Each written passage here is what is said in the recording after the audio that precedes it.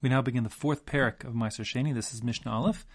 The parak considers the various technicalities in terms of when one is redeeming his Maaser Sheini peros onto coins, exactly the mechanics behind it. So the first part of the Mishnah here considers if one transports his Maaser Sheini from one place to another place, it wants to know based on which rates of food, meaning the prices of food, does one go by. Does one go by where it originally was, or where the new place where he's doing the redeeming of the food?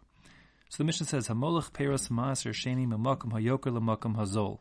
If a person transports his Maaser Sheini from a place where the prices are high to a place where the prices are low, for argument's sake, he's got his barrel of wine, and the old place, it was worth $20, and the new place is worth $10. So in the new place, the question is, when he now redeems the wine onto coins, does he need $10 or $20 worth of coins? Or the converse, if a person transports his wine from a place where it's cheap to now a place where the wine goes for more money, it doesn't matter. Podeo kshar makomo, the principle is the same. One redeems his Maaser Sheini based on the current prevailing prices in that particular locale. That's a din that's straightforward. The Yerushalmi, however, adds that l'charchila, a person should not be transporting his Maaser Sheini. One thing's Maaser Sheini either should stay put, be brought to Yerushalayim, or redeemed onto coins, because when you move it around, things can happen, get mixed up, confused, lost, etc. Okay, but if one did b'diavad transport his Maaser Sheini from place to place, he redeems based on the prevailing prices at that time and place. The Mishnah continues, Hamevi peros min hagoran la'ir.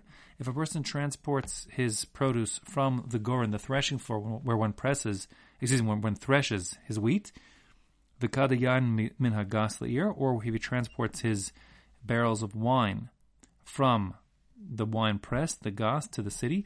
So the general principle is that prices in the city are much higher than they are back in the field, and that being the case, the price will go up a lot.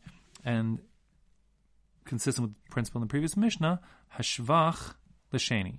The principle is that the increase in value is all ascribed to Maaser Sheini, meaning even though at the wine press the barrels are worth $10 of Maaser Sheini, if he brings it to the city and redeems it over there, and now they're worth $20, he'll have to redeem a full $20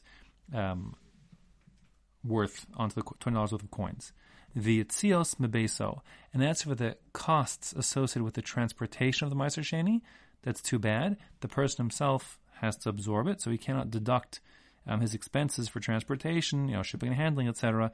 In terms of his calculations of how much Maaser Sheini value he needs to redeem. He needs to redeem it based on the prevailing prices of this produce in the place where he does the redeeming.